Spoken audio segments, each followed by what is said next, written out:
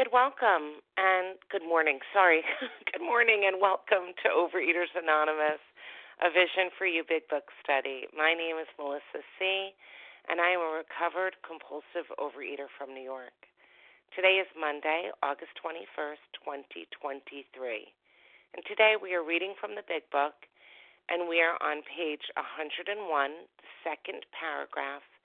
In our belief, any scheme of combating alcoholism through one paragraph ending the attempts to do the impossible have always failed, and we'll be commenting on that one paragraph only.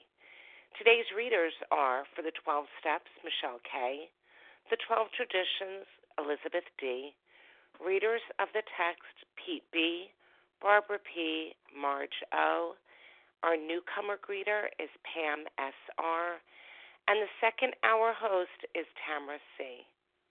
The reference numbers for Sunday, August 20th, is 20,554. That's 20554. The OA Preamble. Overeaters Anonymous is a fellowship of individuals who, through shared experience, strength, and hope, are recovering from compulsive overeating. We welcome everyone who wants to stop eating compulsively. There are no dues or fees for members. We are self-supporting through our own contributions, neither soliciting nor accepting outside donations. OA is not affiliated with any public or private organization, political movement, ideology, or religious doctrine. We take no position on outside issues.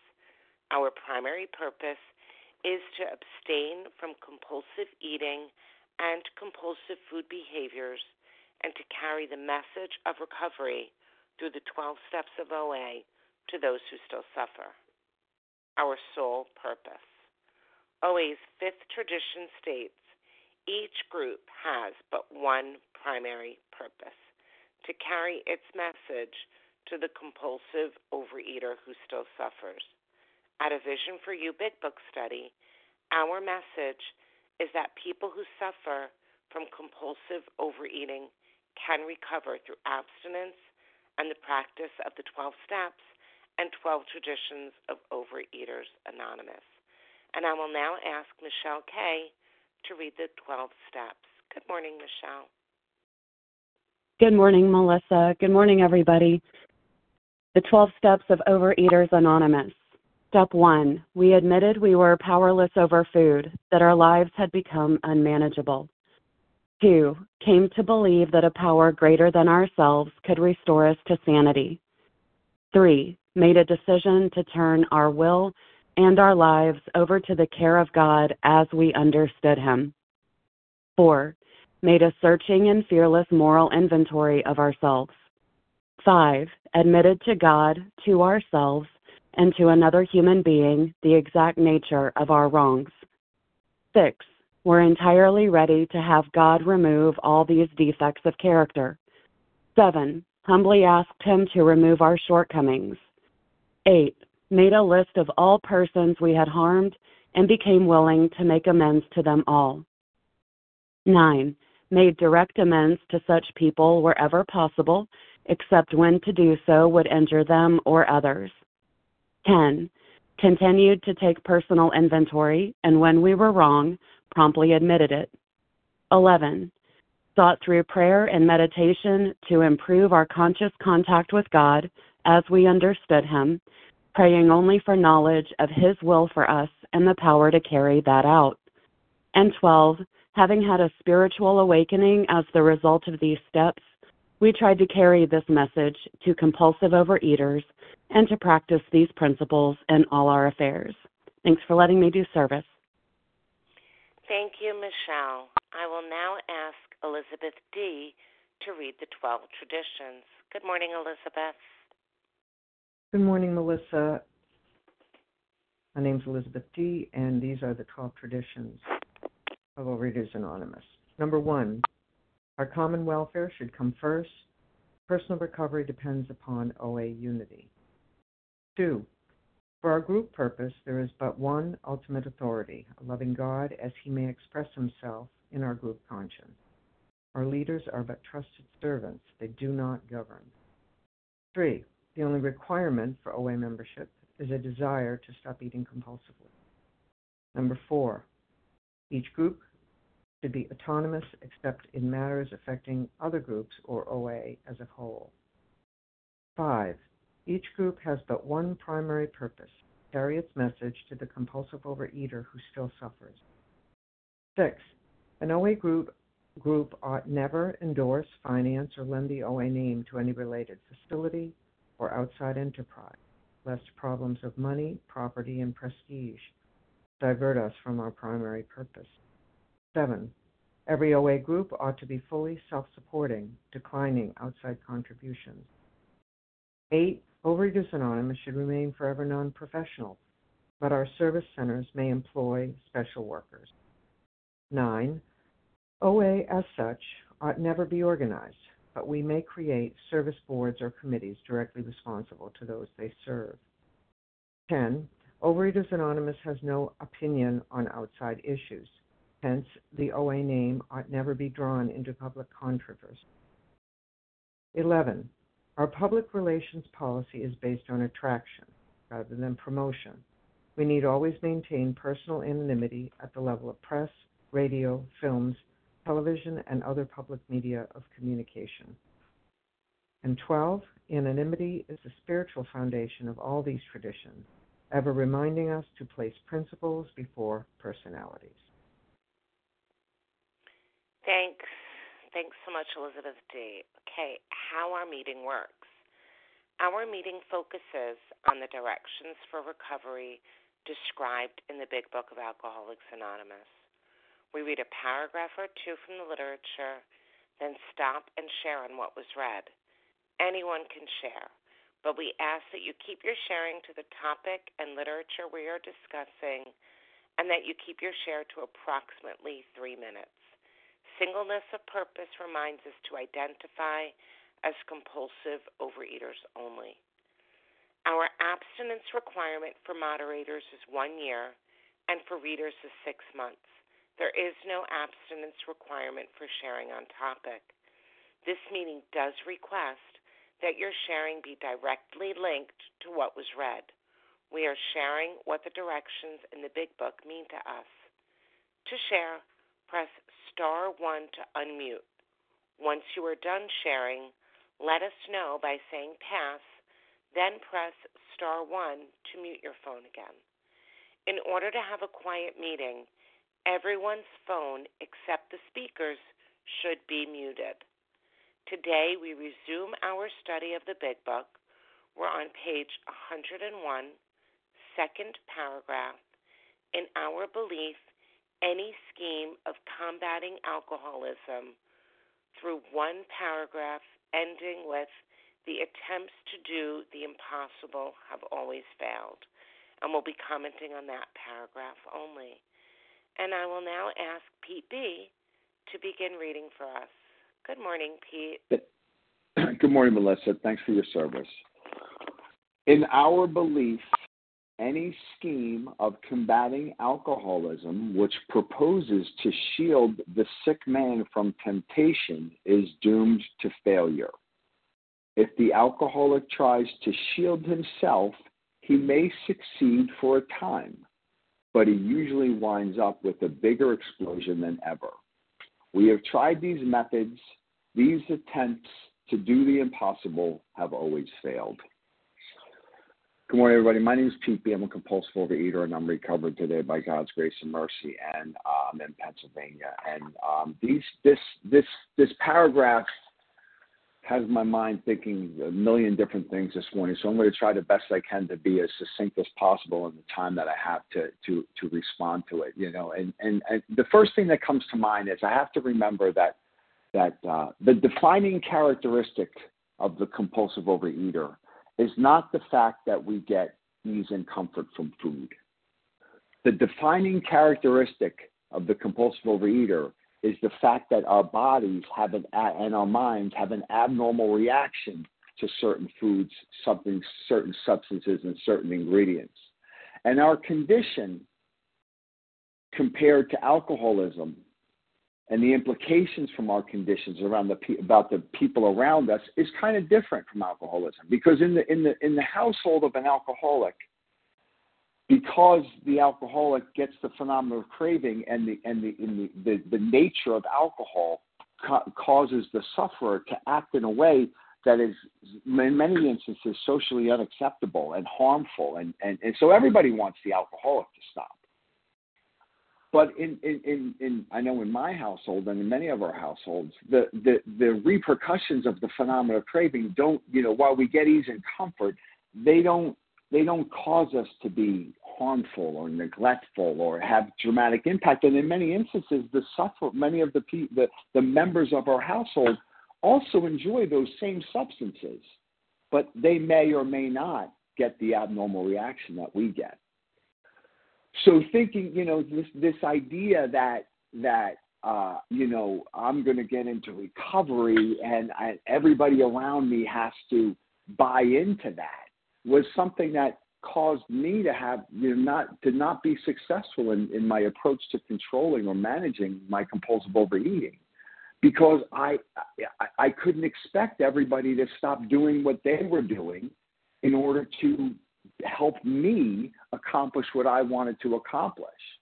And any time that I ever tried to implement any kind of program where I would, don't buy this and don't bring this into the house, always just led to the ultimate demise. And it wasn't until I realized that addressing this condition was something that was going to be my responsibility and my responsibility exclusively, and that I could not rely or depend on anybody else to protect me from going to these substances.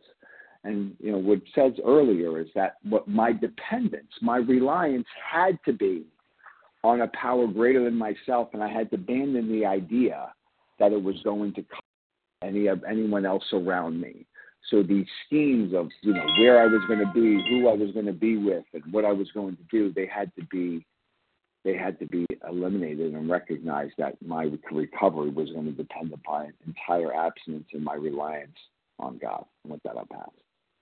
Thank you. Thanks so much, PP, for getting us started. So before I begin to take names, I'll remind you that our meeting has many participants, and in an effort to hear from a variety of voices, we ask you to share no more than every third day. So please, if you shared Friday or Thursday last week on any of our meetings, if you could hold back so that others may share. And who would like to share? Lulu L. Kelly. Lulu. Kelly S. Tanya D. Kelly S. Beth B. Hold on one second. I have Lulu L. and Kelly Mary S. B. Mary I'm Mary B. Yeah. Tanya D. Mary B. Tanya. What was it? Tanya what? Leave it in. I guess I'll get It was her. Tanya D. B. Okay. So Beth I have. B. Say that again. BESS B. SB. I'm sorry. Spell that again for me. B as in boy, E, S as in Sam, S as in Sam. Okay, Beth. S, B. Yeah. Beth B. Thank you. Okay, I have Lulu L, Kelly S, Mary B, Tanya B, Beth B. Anyone else? Did I miss someone?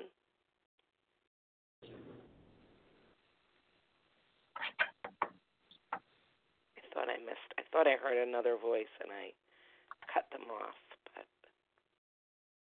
okay, going Toby on. K. Toby K. Okay, Toby K. All right, there's a good lineup to get us started. We have Lulu L, Kelly S, Mary B, Tanya B, Beth B, and Toby K. Good morning, Lulu. Go right ahead. Good morning, Melissa. Thank you so much for taking the meeting and serving this morning. My name is Lulu F. I am recovered gratefully and joyfully today in Florida. I've been thinking about this word scheme and our belief of any scheme, which sounds like, we're wiggling our fingers together and cooking up a really devious plan, or at least a plan of some kind. And I know I tried to think up strategies. I tried to cook up plans. I tried to have hacks that would help me achieve the goal of food sobriety. And by doing that, I was completely forgetting step one, that I had admitted I was powerless, completely and totally powerless over this, and that I had come to believe that there was a power greater than me that could restore me to sanity. And for me, cooking up these plans was just totally insane thinking, and they never worked. On my little, I would sit and journal, okay, well, if I try this, I just was insane, and I still can be insane unless I surrender and recover every day. And I think that's, I would still be sick, which I can still be sick if I created all these little tricks to try to get around my obsession with food, which, thank you God, I don't have so far today. I'm good. And that's pretty much all I really wanted to say is that I need to remember every day that I'm powerless, and I need to rely on that which is more powerful than me to save me from the insanity of my little plans, my little self-imposed tricks, imposing this and that on those around me. And it just did not work. It does not work. It continues to not work. And I am grateful to be able to surrender. So thank you for my family here who understands this with me. And thank you, Melissa. I pass. Thank you. Thanks so much, Lulu. Okay, next up is Kelly S. and then Mary B. Hey, good morning, Kelly. Hey, Melissa. Thanks for your service. Hey, guys, it's Kelly S., recovered compulsive eater and bulimic in Tulsa, Oklahoma. Kelly with an EY. Really wanted to share on this. Pete, thanks for your opening share and the reminder. What makes us a real compulsive overeater is that physical allergy and that mental obsession. And that was something I really wanted to share on because we read this paragraph, and I just, this is my opinion, but I just want to make it clear that I feel like they're not talking about, the doctor's opinion. It makes it clear that many of us do require hospitalization at first. We do have a physical allergy.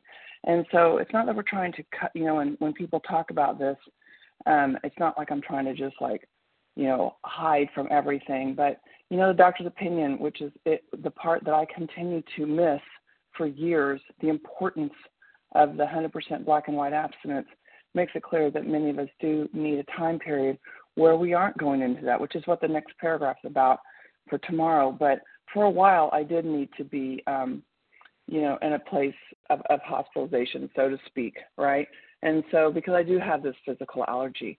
But the reason that we work these steps is because, what this says is that we are going to become recovered from a seemingly hopeless state of mind and body. So what does that mean?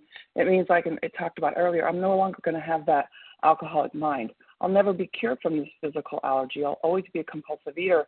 But this book, this spirit, these steps, this relationship with God, what this promises is that I won't have to live in that alcoholic mind. I won't be this bondage to this slave, this mental obsession, right? That's what we're going to get by working the steps. So that's why I have to work the steps. I can put the food down for a while and think I can protect myself and not go to all these places. But you and I all know I've eaten everything from just white bread with butter and sugar on it to saltine crackers to you name it. I don't care. I have to get my fix, so it doesn't matter if I don't have the crap in the house. I'll find something to eat, right? But I'm going to work these steps. I'm going to get this relationship with God so that my higher power is going to give me this neutrality. This is where this neutrality that you guys hear about, if you're new, if you're in relapse, where does that come from? It doesn't come down from putting down the food. That's the beginning. That's so that we can get this connection with God. God, our higher power, gives us that freedom so that when we can go to places, we can have things in our home, we can go with our families and our friends and not have that obsession driving us. But sometimes we do need hospitalization.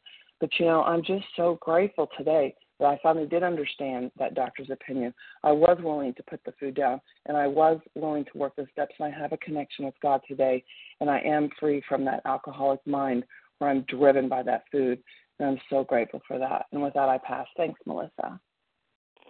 Thank you. Thanks so much, Kelly. Okay, next up is Mary B., and Mary will be followed by Tanya B.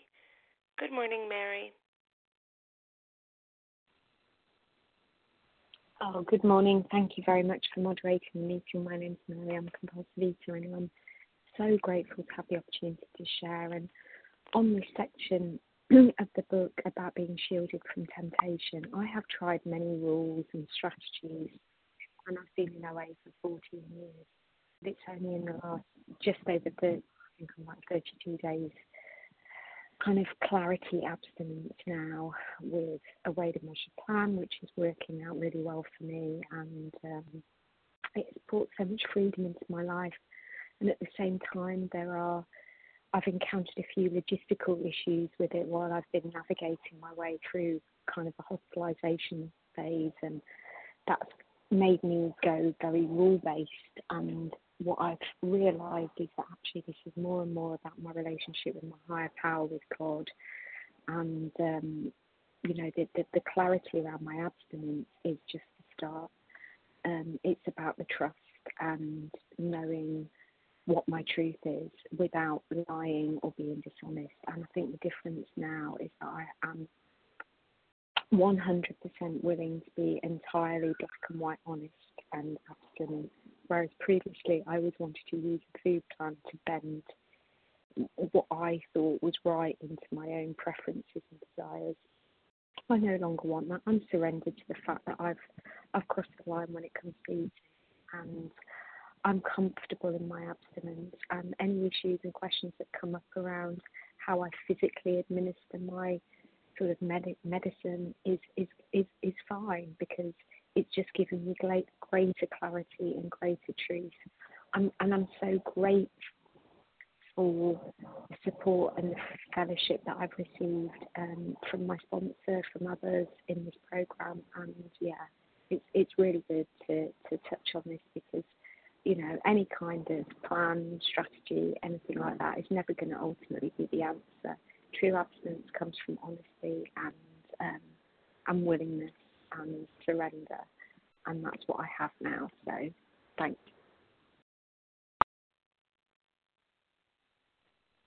Thank you. Thanks so much, Mary. Okay. Next up is Tanya B., and Tanya will be followed by Beth B. Good morning, Tanya. Hi, thank you for leading. It's actually Tanya D as in dog. Sorry for being clear. Yep, thanks. Okay. Yeah, I'm a recovered compulsive overeater in Illinois, and really grateful for this reminder that I cannot shield myself from the food. And as a previous speaker said, I think it is different from a hospitalization period. If I'm newly abstinent and not in fit spiritual condition, if I still have that compulsive overeating mind, I think it's totally fine for me to avoid people, places, foods, until I get in that fit spiritual condition. But in terms of just trying to solve my problem with being, shielded from temptation in some way, the problem is I do have a compulsive overeater mind and that mental twist, and it doesn't matter if I remove all those foods that I can't eat from my house, if I ask family and friends to not bring them, or even if everybody cooperates, which they may not, I will find a way to get those foods, because my disease, if I'm not recovered, because my disease will make up some excuse about why I need it, or I'll just not realize, have that mental blank spot and be like, hey, what happened? And that's why it doesn't work, and that's why I need a spiritual solution to avoid picking up those foods, and the help of my higher power. And I'm grateful for that knowledge today. And the other thing that's important to me, it says that the alcoholic tries this himself may succeed for a while. Where like it was hard for me to admit that I was powerless because I had periods of control, right? So I'm like, well, if I was powerless, like how could I, do that? And the way I think of it now is that like, if somebody's a bad driver, it doesn't mean they literally get into an accident every single time they go out to drive. It just means if you look at their driving history, you're like, you are not okay. You do not know how to, you're a bad driver. And that, is me with food. Like I don't have kind of like a perfect record of every time X happens, like I would binge, but, it was almost every time. And those periods of control, which were short for me, but still they were there and they were tempting to like latch onto as like, see, I've got this. I had to focus on the times when I clearly did not have control and admit that this was not normal. And that helped me kind of realize that I cannot solve this like a normal eater might by shielding myself from temptation. Thanks. And with that, I'll pass. Thank you. Thanks so much, Tanya D. Okay, next up is Bess B., and Bess will be followed by Toby K. Good morning, Bess.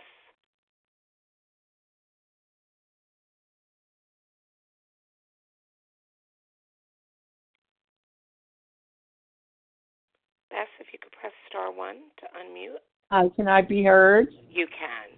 Sure thing. Oh, great. Hi, my name is Beth B., and I'm compulsive overeater and food addict, and I am, my number one character defect is trying to pretend everything is okay and that I don't have any trouble. And, I get dressed up and I put on my makeup and I, go into public places and I act like everything's okay. And this week, the worst thing happened. I didn't have enough money to eat abstinently. So my husband went to the food pantry, got all this unabstinent food and bread, occasional sugar items. And yes, it was like I was totally insane with the food. I wound up with, really yelling at a service person. Unlike the speaker, it was quite apparent that my behavior and my emotions were insane. Not that everything was okay, unlike the alcoholic. So, for me, that's true. If I'm not abstinent, I can do, or if I drink too much caffeine or whatever, I can do and say things that are quite not right society-wise, behaviorally. So, I had a year of neutrality. I was ill. I got really serious about my program, and I had neutrality towards the food. I stopped binging, and I'm still not binging. But, I'm grateful today because I have food in the house that I can eat that is not sugar, flour, or wheat. And if I get hungry, I'll just fast. And then the paycheck comes. It's like a lot of people in this country live paycheck to paycheck. And that's true for me. And hopefully that'll change in the future. But, my husband accused me of that. He says, you like to act like everything's okay. And this is true. I went to a traditional OA meeting, and because that was the only live meeting, and this one-timer, old-timer, who was an expert in the big book, said, you need help. You've got to admit your powerlessness and unmanageability and say, I need help. And the whole way I stayed abstinent for that year was I made a decision, and I prayed, and I weighed and measured, but it was always me doing it. I never reached out for help. So I need help now. And thank you for letting me share it. Yep. Thank you. Thanks, Bess B. Okay, next up is Toby K. Good morning, Toby.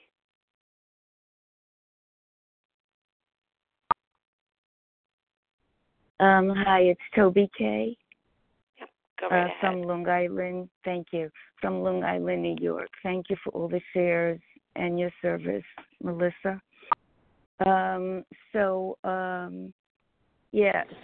my husband's going in for surgery tomorrow, and we have all this junk in the house, that people have sent for his birthday, and I kept saying, please get this out of the house. Please get this out of the house. He goes, no, when I have my surgery, people will come and I'll have something to serve. So at first I was thinking about him because he has diabetes, and I said, instead of sending all this junk food, they should have put a picture of a skull bone on it, a skull head with bones on it, instead of this nice happy birthday sign. But now that it's coming, that the surgery is here, I'm thinking of myself. I said, oh my gosh, I'm going to have all that stuff in the house, which I'm not used to having. And I hope the smell doesn't kill me. I might have to wear a mask, for gosh sakes. I don't know. I remember 20 years ago, I'm roaming around these rooms a long time. My grandson was born, and we had this celebration in my house, and people sent food, food that I'm not supposed to have. And every time I passed by that little display, I took something. Of course, it's 20 years later, thank God, and I have more abstinence on me than I did then, and I was going to say I'm less compulsive, but I don't know. Maybe I don't think I'm less compulsive actually. So I want to give it to God, and I do have to pray, and maybe I do need a mask, and I'm not kidding, because I haven't had this type of stuff in my house for 20 years. I didn't have that necessity, and I know I've seen it in other people's homes for different celebrations, but I could just walk away, but it wasn't my house. So here I'm sort of stuck with it, and I have to keep in mind I'm not alone. I'm with God, and I'm with all of you. And thank you for letting me share. I pass. Thank you. Thanks, Toby K. Yep. Not alone. All right, so I'm going to remind everybody what we just read. It was page 101, the second paragraph. In our belief, any scheme of combating alcoholism. We read that one paragraph, and it ended with the attempts to do the impossible have always failed.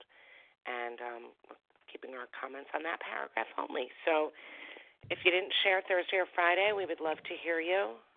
Who else would like to share? Yvette in New York. I heard Yvette.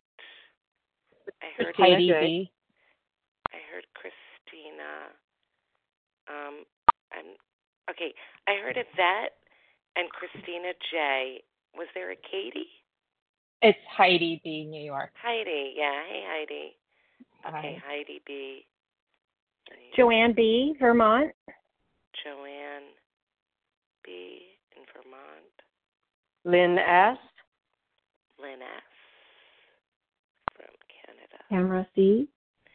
Tamara C. Okay, I have Yvette, Christina, Heidi B., Joanne B., Lynn S., Tamara C. Anyone else want to jump in here? I think we may have time for another one.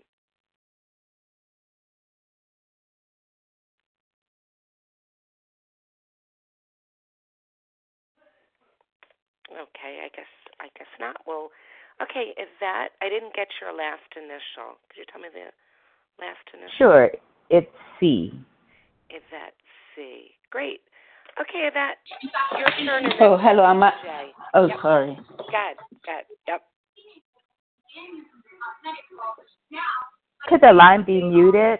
I Yeah, it's hear very a noisy television. on the line. Yep. Yeah. Yvette C. and then Christina J.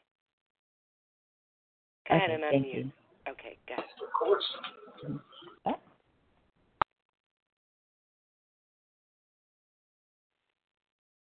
Yvette? Okay. Yes. Yep. Good. Yeah. Okay. Yvette C., recovered compulsive overeater in Georgia, and yeah, this reminds me of control. I can't control disease, and self-reliance doesn't work. You know, that self-will, it does not work for me, and but I had no idea at the beginning of my journey in this program that I couldn't starve or restrict and control the weight off of my body. It would work for short periods of time, but then I was petrified as I got closer to what I thought my goal weight was. And it was this dam of food that I would restrict would be in my mind, and then it would break, and I would go into a feeding frenzy. And so self-reliance never did work. I was confused. Like other people, this seems to work for other people. Why didn't it work for me? And I'm so grateful that my higher power presented OA to me. And I learned that for me, my disease is threefold. So it's spiritual, emotional, and physical. And the importance of learning to trust God, in this process. And the physical part, it's important to have a healthy meal plan for me that is free from food allergens. And then the emotional part for me, fear, I refer to it as an emotional allergen. I had no idea how disturbed I was around fears, around unfinished emotional business that I needed to process. And so food abstinence was the beginning of this. My higher power wanted to heal me emotionally so that I could be grounded and be a force for my higher power in this realm, helping others. Not only in this program, being of service to people in this program, but of service to people in the world.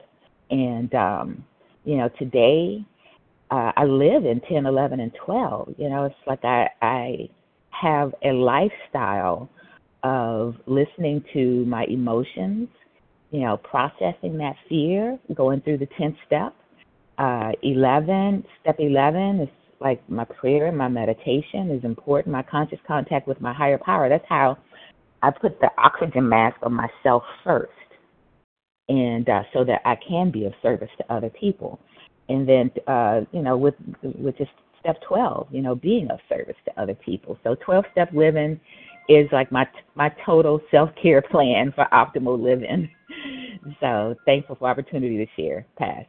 Thank you. Thanks so much, Yvette C. Okay, next up is Christina J., and Christina will be followed by Heidi B. Good morning, Christina. Morning, Melissa. Morning, everyone.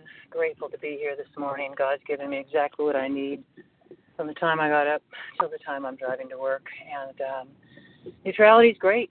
I love neutrality. But my disease has schemes for comfort. That's what they were all about. I don't need to feel guilty about those schemes because they worked for a long time. They don't work anymore, as we all know. And so the awareness of what these schemes are is slowly coming to me through my relapses, and not only food schemes, but emotional schemes I use to make people like me, lies I tell so I don't have to tell the truth and look like a fool, to ruin my pride. There's all kinds of schemes I use in life to bring comfort and acceptance and love. Oh, but today I have neutrality, and neutrality is not overrated. It's a damn great gift, but the disease will sneak in, as many of us know, and say, oh, you're neutral, you don't have a problem anymore. And emotional discomfort will come. As we know, we feel everything better once we're abstinent. Being abstinent is the harder thing. And so if I'm off balance emotionally or physically, even tired, and I walk into a grocery store and I'm not in fit spiritual condition, maybe I've put off doing my 11th for a few days or whatever, and I walk down the candy aisle, the thought might come. Thought comes in. Or my husband has some goodies in the house, the thought might come. How strong am I? What is God's grace level? How much good karma do I have in the bank from working program? I think every day we work this program, whether we feel like it or not, we put good karma in the bank. Recently I had some thoughts, and they went away. I didn't even have to try to make them go away. That tells me that by working my program, I've got some good karma bank going on. I use a little bit of it, and I build it up the next day. So these schemes of comfort that I used to get through life, I can be aware of. And okay, there's desire. Oh, look at that candy bar I've never had in my life. Oh, well, probably tastes just like all the other crap I ate that I said I never had in my life. Same ingredients, different mixture, right? Or, lying to my coworkers because I want to save face. I mean, I'm learning painful lessons in life now that I'm clean, but that's the thing. Neutrality is great, but we have to work this program. It's a disease of the mind, and our poor emotions that have been buried for so long now get to come up. My mother's in deep trouble right now, and I've shared about her before. God gave me an incredible reading this morning when I went to Him, not to the rice cookies in the cupboard, but I went to God in my prayer and meditation, completely no sleep last night, and I said, what do I do? And I found a beautiful reading. I'll finish up with this, on detachment, detaching and love from a loved one. She needs to have her own life, and I don't need to try to control it. God's going to guide me to what I need to do in this situation. Thank you for letting me share. Love you all. Thank you, Christina. Thanks so much. Okay, next up is Heidi B., and Heidi will be followed by Joanne B. Good morning, Heidi. Good morning, Melissa. Thank you. Heidi B. in New York, recovered for today. And I just wanted to sort of claim my seat. It's been a while since I've shared on the meeting. And, I'm so grateful for everyone's shares because I just relate to everything. And, what this made me think about was like this shielding myself. That just speaks to me of another diet. That was my diet mentality my whole life, was that, that I had to somehow, I just remember this feeling of like always needing to like box myself into something, just creating these external circumstances so that there would be no way that, I could get to the food or, that I would be exposed in any way to an uncomfortable situation where other people were eating and I would, not be able to join in. And that's like, that just, it doesn't work, right? Like it just says it's doomed to failure. And, and it does say that it might succeed for a time. And as has been shared, when I was first getting abstinent, there was a time that I needed to remove myself from situations because I couldn't deal, and I didn't have that neutrality, but that doesn't work for very long, and I can't live that way. So I need to work the steps. I need to get neutral if I'm to live in this world, because I cannot live in a box. It just, that doesn't work. And when I was in my disease, like really heavy in my disease, that was exactly what was happening. I wasn't living life. I was sitting on my couch in isolation and just not being part of life, and that's where this disease takes us. So, and I kind of, someone said something that triggers this memory, but, I remember like getting abstinent and like being in a big box store, and smelling the bakery. They have all these really great bakeries in the big box stores. And I just couldn't be in the store. I had to leave. And then I remember a couple months later in a similar situation, being outside of a big box store, smelling the bakery and just being like, oh, that smells good. And then that was the end of the thought. And I remember like in that moment realizing, oh my God, like, I don't feel like I need to run away. And it was just such a blessing. And, as was shared, this several times already, like that, that needs to, that's an everyday job, right? Like that's what we do. That's how we continue to have neutrality is in doing this work. And so just grateful today, for having this this plan for living. So thanks for letting me share. Yeah, thank you. Thanks so much, Heidi B. Okay, next up is Joanne B., and Joanne will be followed by Lynn S. Good morning, Joanne. Good morning. This is Joanne B., recovered in Vermont, compulsive overeater, of course. And, yeah, I love this paragraph, and I loved all the shares. The sentence that says, if the alcoholic tries to shield himself, he may succeed for a time, but he usually winds up with a bigger explosion than ever. I could really identify with that for sure. A lot of people have shared about dieting. I mean, the diet schemes that I tried would work for a while, but there was always an end point. And once I got to that end point, it was like, it's a free-for-all. So I would start eating. And each time that happened, I would gain more weight. And this has happened like three or four different times where I lost a lot of weight, gained it back. And I know a lot of people can relate to that. And the reason was, because I was powerless. And, I had this feeling, I just knew, and I would tell anybody who would listen, like sugar is just like a drug to me. Sugar is just like alcohol for me. But it like I would tell people that and voice that, but it didn't sink in. Like I didn't know what the solution was until I, by the grace of God, a friend of mine called me, told me about OA, and I got right on, and that was 10 months ago. And, I've been abstinent ever since. I've been, practicing the 12 steps. I'm starting to sponsor. And, but the thing is like at the beginning, I was resistant, like to the weighing and the measuring. That kind of scared me. Like, I'm like, that sounds like a diet to me. That sounds like restricting to me. I'm afraid of that. But over time, I've become more willing to do what it takes, because I know that this is what God wants for me, what my higher power wants for me. He doesn't want me to overeat and eat too much and feel sick and be obsessed with food. He wants me to be clear-minded and healthy in my body. And that's how I'm feeling today. But I have to keep working on it every single day to maintain that. And life gets busy. I've been off this summer. I'm a teacher. I'm going back to work this week. And I really need to, put a plan in place so that I can attend to this abstinence, which is really precious to me right now. Anyway, I thank everybody on the line. And Melissa, thank you so much for your service today. Have a great day.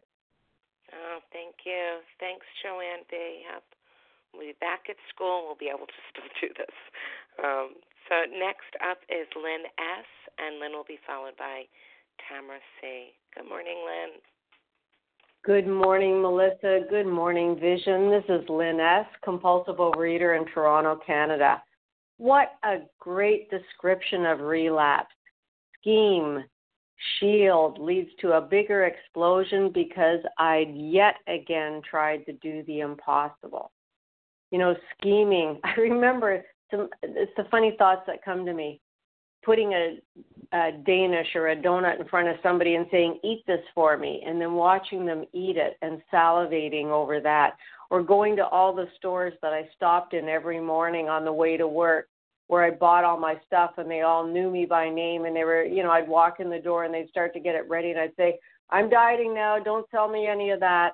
The dependence on myself, self-reliance, the dependence on others. Don't sell me that. Don't sell me that. You wait and see this. I'm going to be dieting. Coming in a week later, banging on their counter. Sell me those. But you said not to. I don't care what I said. It's incredible when the dependence is self-reliant, when it's on other reliance. It just doesn't work. How do I know? Because I tried it for about 31 years, I guess, from when I was 5, my earliest remember of an actual doctor diet, till I was 36, and all the 140 pounds in between. And every time, I thought, this one's going to work, this new scheme. And I even concocted a scheme in program, getting ready for a dear friend's wedding, and I was going to change my size, and I was going to do this and that, but I'm not dieting or anything, and I'm not exercising to do this. It's all above board, blah, blah, blah. Well, flat on my face into a bag of chips I went. My schemes, my solutions, my planning, my conniving, my turning me into a pretzel, getting others to do it. It doesn't work. It doesn't work. It never has, and it never will for a compulsive overeater like me. What does work, imagine that, is the program, the way it's laid out. And I'll tell you, my program is not so hot. The program, black and white, first 164 pages, and heard by so many of our friends online, does. And with that, I'll pass. Thank you. Thank you. Thanks so much, Lynn S. Okay, next up is Tamara C. I think Tamara's going to take us out. Good morning, Tamara. Good morning, Melissa. Good morning, everyone. This is Tamara C. I'm so grateful to be a recovered compulsive overeater, and I live in Missouri. And looking at ways that I have shielded myself from temptation or attempted to do so, I think at least the main way that comes to mind is that I would be really, really good at only buying healthy food at times. And I was going to say abstinent food, but in the past I was very confused about abstinent versus healthy. I thought if it was healthy, that meant that it was safe. And so I would just buy healthy food, no quote junk food, and think that would keep me safe. But, life was still unbearable for me. Life was still painful. I still had a lot of fear, a lot of dissatisfaction, a lot of feeling like I'm not doing something right, something in life I don't understand, and I'm missing out, and I need to fix it, and just a lot of shame, a lot of fear, and that was still something that was hard to deal with, something I needed to escape from. And so I sought to blot it out with food. And so then I would go and look at what food I had in the house and think, oh man, what can I use to feel better? And so I would try all kinds of experiments with my healthy food to get that feeling of like going to be okay. And so I would just try these ingredients, different combinations of those ingredients, or be prepared in a special way, or just volume eat. And I might even get some relief. But then, of course, that pain would come back, and I would think, well, I just wasn't eating the right foods. And another way I tried to shield myself was trying to get my husband to not eat certain foods around me. But I didn't really want to, I didn't want to say that because I didn't want him to be resentful at me or to look like that picky, controlling wife or whatever. So I would say, no, go ahead and eat it. And then I would just sit there angry. And so then I would try to say, well, you can eat these foods, but not those foods because they smell too good, and none of this worked. So now I've learned I do protect my abstinence. I do have a food plan. I do plan ahead for eating out and for social events. But the recovered way that I shield myself today is to pay attention to my spiritual fitness and take action that strengthens that. And just stay connected to my higher power and to my fellows. And that is much more effective than trying to shield myself with food. Thank you. I pass. Oh, thank you. Thank you. Great meeting. So Tamara was our last share for this morning. Thank you to everyone who shared today. Please join us for a second unrecorded hour of study immediately following closing. And the share ID for today, August 21st, is 20,555. That's 20555. And we'll now close with the reading from the Big Book on page 164, and it'll be followed by the Serenity Prayer. And will Barbara P. please read A Vision for You? Our book is meant to be suggestive only. Good morning, Barbara. Good morning, everybody. Barbara P., recovered compulsive overeater. Our book is meant to be suggestive only. We realize we know only a little. God will constantly disclose more to you and to us. Ask Him in your morning meditation what you can do each day for the man who is still sick. The answers will come if your own house is in order. But obviously, you cannot transmit something you haven't got. See to it that your relationship with Him is right, and great events will come to pass for you and countless others. This is the great fact for us. Abandon yourself to God as you understand God. Admit your faults to Him and to your fellows. Clear away the wreckage of your past. Give freely of what you find and join us. We shall be with you in the fellowship of the Spirit, and you will surely meet some of us as you trudge the road of happy destiny. May God bless you and keep you until then.